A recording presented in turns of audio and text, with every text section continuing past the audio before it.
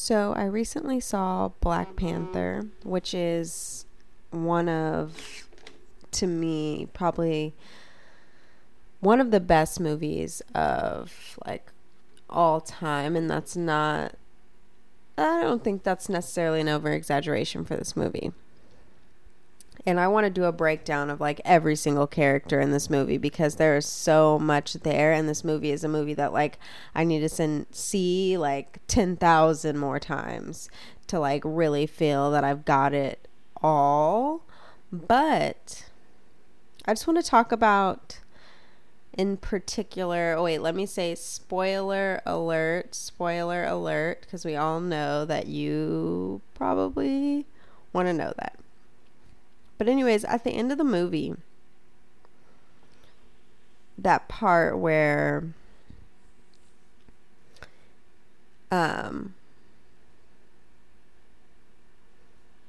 T'Challa takes him to see the sunsets because his dad, the cousin's dad was like, I hear you guys have the most beautiful sunsets.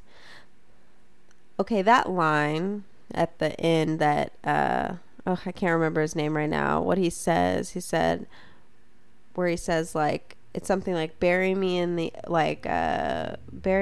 ocean or scatter my ashes, and I think it's like bury me in the ocean or something like that for my ancestors who knew it was better to die than to live in chains.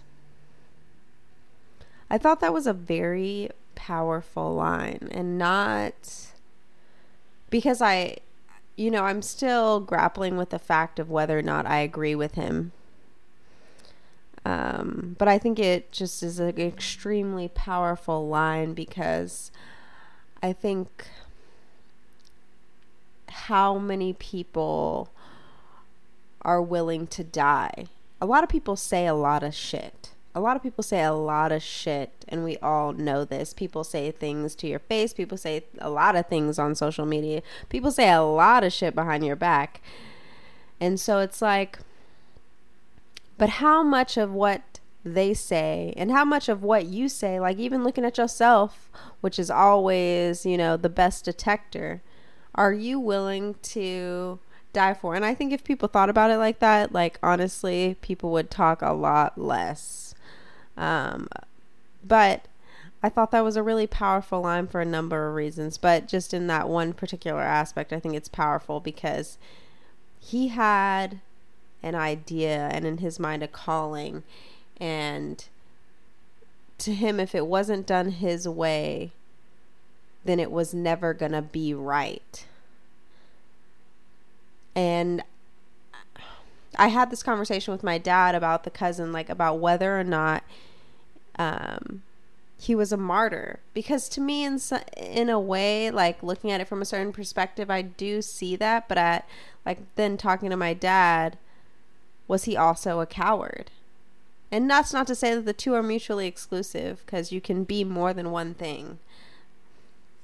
But I've over like thinking about it and meditating about it, that line where he says that is actually like, are you kidding me?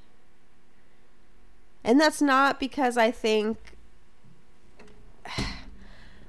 I don't know how to say this, but I'm gonna say it. I don't know how to say this in a politically correct way is what I should say, but I'm gonna say it like this. Those people who jumped off those boats had no other choice. There was no means of communication. There was no talking.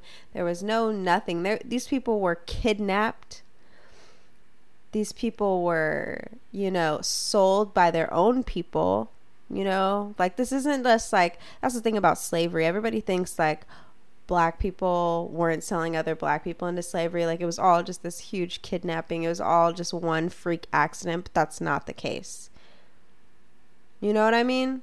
So that's just an aspect of it. But just like in that whole thing, there was no communication about it. There was no talking about it. But he had an opportunity because T'Challa had come to a place in which he realized that the way that they were living was not conducive to the rest of the world, and he wanted to do more. You know, I think so often, and this is like, you know, this is Democrats and Republicans, this is politics, this is just in everyday life when you talk to people. I think so often, too often, too often, people forget that the importance of having that option. Like, you don't have to fight to the death. It doesn't have to be all or nothing. You know, and in that situation, he made it all or nothing. And I think that was wrong. And I think that that line in its own way is wrong. You know, because it's like there was another option. It's just that he didn't want to see that other option because he was so full of anger, so full of hate, so full of what had been done to him. And that is why forgiveness is so important. You have to learn to forgive yourself. You have to learn to forgive the people around you. And that is so difficult. So difficult. And I would never fault someone at all for feeling angry and not wanting to forgive. I would never fault somebody for that. But at the end of the day, there's so much beauty in forgiveness because it frees you and it allows so much more to take place. You got to give a little bit, you know, like in anything. It can't be all or nothing. It can't be your way or the highway. That's not the world we live in, and it's a world we cannot live in, if I'm being honest. So I really loved that scene. It's probably like, in my opinion, there's a lot of scenes that are really dope from that movie, but that's the scene that sticks out to me that I love so much because there's so much wrapped into it. There's so much controversy to it.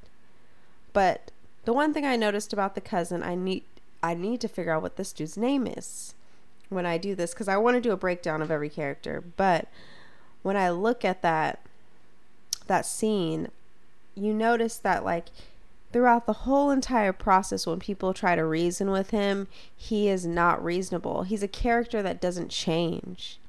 If anything, he becomes more of who he already is, more full of hate, and in a disgusting way. Like his hate is not just, I hate that world or I hate that outside world. It's like he's taken what he believes to be the enemy and then turned it inside and then is now projecting that out, you know, and it's such a shame. And I'm not saying that, you know, if you've watched this movie, you know, there's a lot of wrong done on a lot of sides. And I don't think what happened to him is right, and I don't think that it was fair. But I think that and I don't think that it's easy to and I don't think that it's fair to blame him. But at the same time, in my mind, he was wrong. But I understand why he took a hard stance. You know? Like, I get the whole picture. I hope. I don't know. I probably don't. I got a lot of perspective on it, though, and I respect the perspective on it. But I just think that there could have been a better way than him dying the way that he did, and I think that line was not fair and it was not accurate to the plight of Africans that were taken during slavery. I don't think it was fair to them. And like understanding what was actually taken from them. To me, but at the same time, it's all a matter of perspective, and perspectives are different, perceptions are different. Like, you might have watched it and thought like, wow, like, and been 100% with it. And I'm conflicted. The whole entire movie left me conflicted. Okay, well, let's just say that. I'm not going to leave it at that, but I just want to say the whole entire movie left me very conflicted because I felt I think Chad, the guy who played T'Challa, said this. The thing that makes it so difficult, I think it was him or Lupita said, like, the thing about this that made it so difficult, that makes it so hard, is there is no real villain in this. Like, I can find fault in every character. You know, even though the characters evolve and they change, I can find fault in them. You know? And that was definitely a scene where I was just like, wow. And it just blew my mind.